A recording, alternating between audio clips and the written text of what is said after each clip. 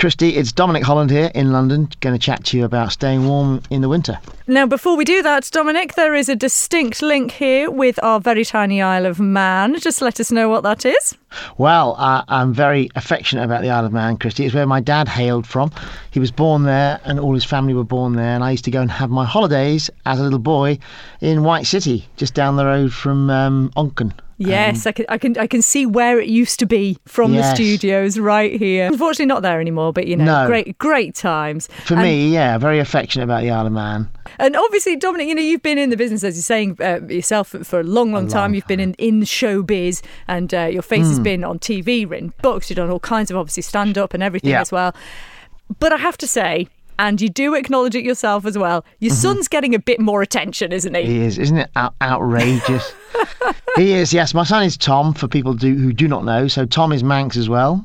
Tom Holland, who plays Spider-Man. So you can have your little link to moviedom. Oh, don't you worry, there was a front page spread. Oh, was there? There was. Oh, yes. We made the most of it. Quite right as well. Why wouldn't you? You should be very proud of your little island. It's a lovely place. And Tom, so Tom's granddad came from the Isle of Man, and he's in America today making another film, and I'm not. There we are.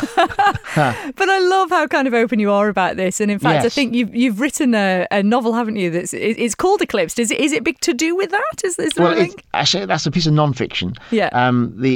So that is a story about father and son and two careers diverging. But it's a very funny, warm look at fatherhood, and because I'm bemused, you see, because Tom was never in a school play at school. So the idea that he was overlooked at school entirely and then went on to do what he's done is quite comic anyway.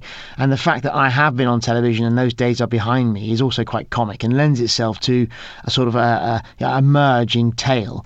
And so I wrote it with great affection. There's no rancour in the story at all, because I'm delighted by what's happened to Tom.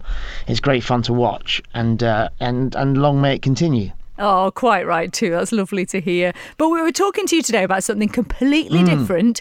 I have to say, the Isle of Man is beautiful today. It's gorgeous sunshine. I can see right across the bay, but it is freezing cold. It is freezing. And you're talking to us today about something called the winter tax. Tell us about that. Well, it's actually the winter hack as well. It's basically people stress about going into winter because of the cost. It's about £400. Moneyexpert.com have done some research, and they've shown us that, first of all, people are anxious about getting through the winter. 3/4 of Brits restrict their heating to get through, and that's not a great state of affairs. And so I've been asked to come on and chat about what I do. I mean, my wife and I continually argue about the heat. My wife, I call her a lizard. She's incapable of creating any internal heat at all and needs it all to come from radiators and what have you. So there's a lot of anxiety and rancour in households about the heating. And it seems to me that the obvious thing that we should do is put our heat on and not pay any more than we should do for our gas and electricity. Yes. And too many people are. I'll ask you the question. I've asked it to other people. Have you switched your supplier, Christy? No, I haven't. And to be fair, I have to say it'd be quite tricky on the Isle of Man because it's something of a one supplier market. Maybe then you are absolved. Thank you. 50% of people have not done that. Yeah, and it is quite a big thing now, isn't it? You can genuinely make huge savings, can't you? Well, I mean, I'm looking at numbers in front of me here, £200, £300, £400 a year. Who doesn't want that kind of saving? Wow, yeah. Right? And you're not getting anything differently for it. You're not getting less good gas. You get the same stuff. It comes on, your radiators come on. So it seems a total folly to me that anyone would shell out a single penny more than you need to. Yeah, and the thing about it's great now is you've got all these fantastic websites, haven't you, where you can sort of compare all the prices and get a really good idea for where to go and who to speak to. Yeah, and we all, I think we all like to moan about technology and how overwhelming it is. And I have done that in the past. I'm not very technical myself.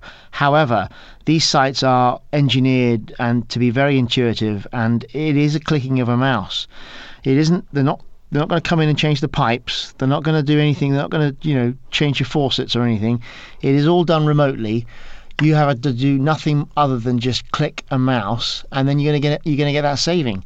And if you haven't got broadband, or if you're not IT literate, then you can just phone them up. They're geared up for you changing, so you save money, and then they clobber the providers on your behalf. Or the other thing you can do, which has come, your suggestion, I should say, is share a bath. Do you know what? You know what? My boys won't do it now. I've got 4 boys, and at the point they're like, Dad, enough, right? Right, we're not doing the sharing the bath thing, okay? But you know what? We're not big people, the Hollands, and we can get through it. I used to enjoy the day 6 of us would go through the same bath water.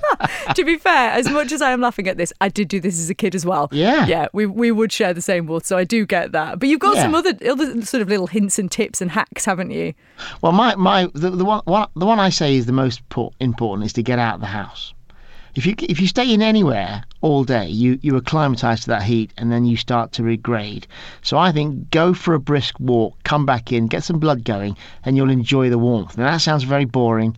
It's what our parents used to say to us as kids: take your coat off, you won't feel the benefit. Yeah. But it is true.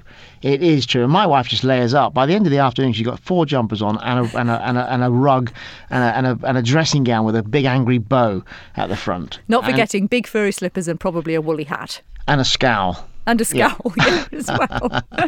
What you don't want to be wearing in this kind of freezing cold weather is a skin-tight suit like Tom does, do you? You'd be freezing. Well, you know what? When he makes the movies in Atlanta, it is unbearably hot anyway. They call it Hotlanta. And that suit it looks fantastic. It's made for him, obviously, but it's incredibly uncomfortable to wear. And there's no peeing opportunities.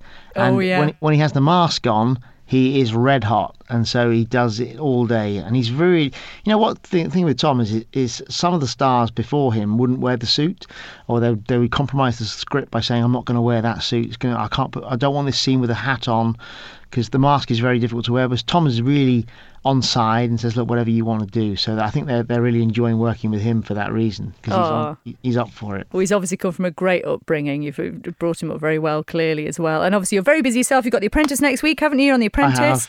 And you've got the Open Links you're doing. Thank you for all that. Proceeds going to blood cancer, isn't it, on that one? It's my novel that I'm going to republish. It's called Open Links. We're going to put it through our Brothers Trust website, because Tom has such a massive reach now. And anyone buying Open Links, it's coming out in a couple of weeks' time. Anyone buying it, all the proceeds that we make will go to Anthony Nolan, which is the biggest register of bone marrow in the country.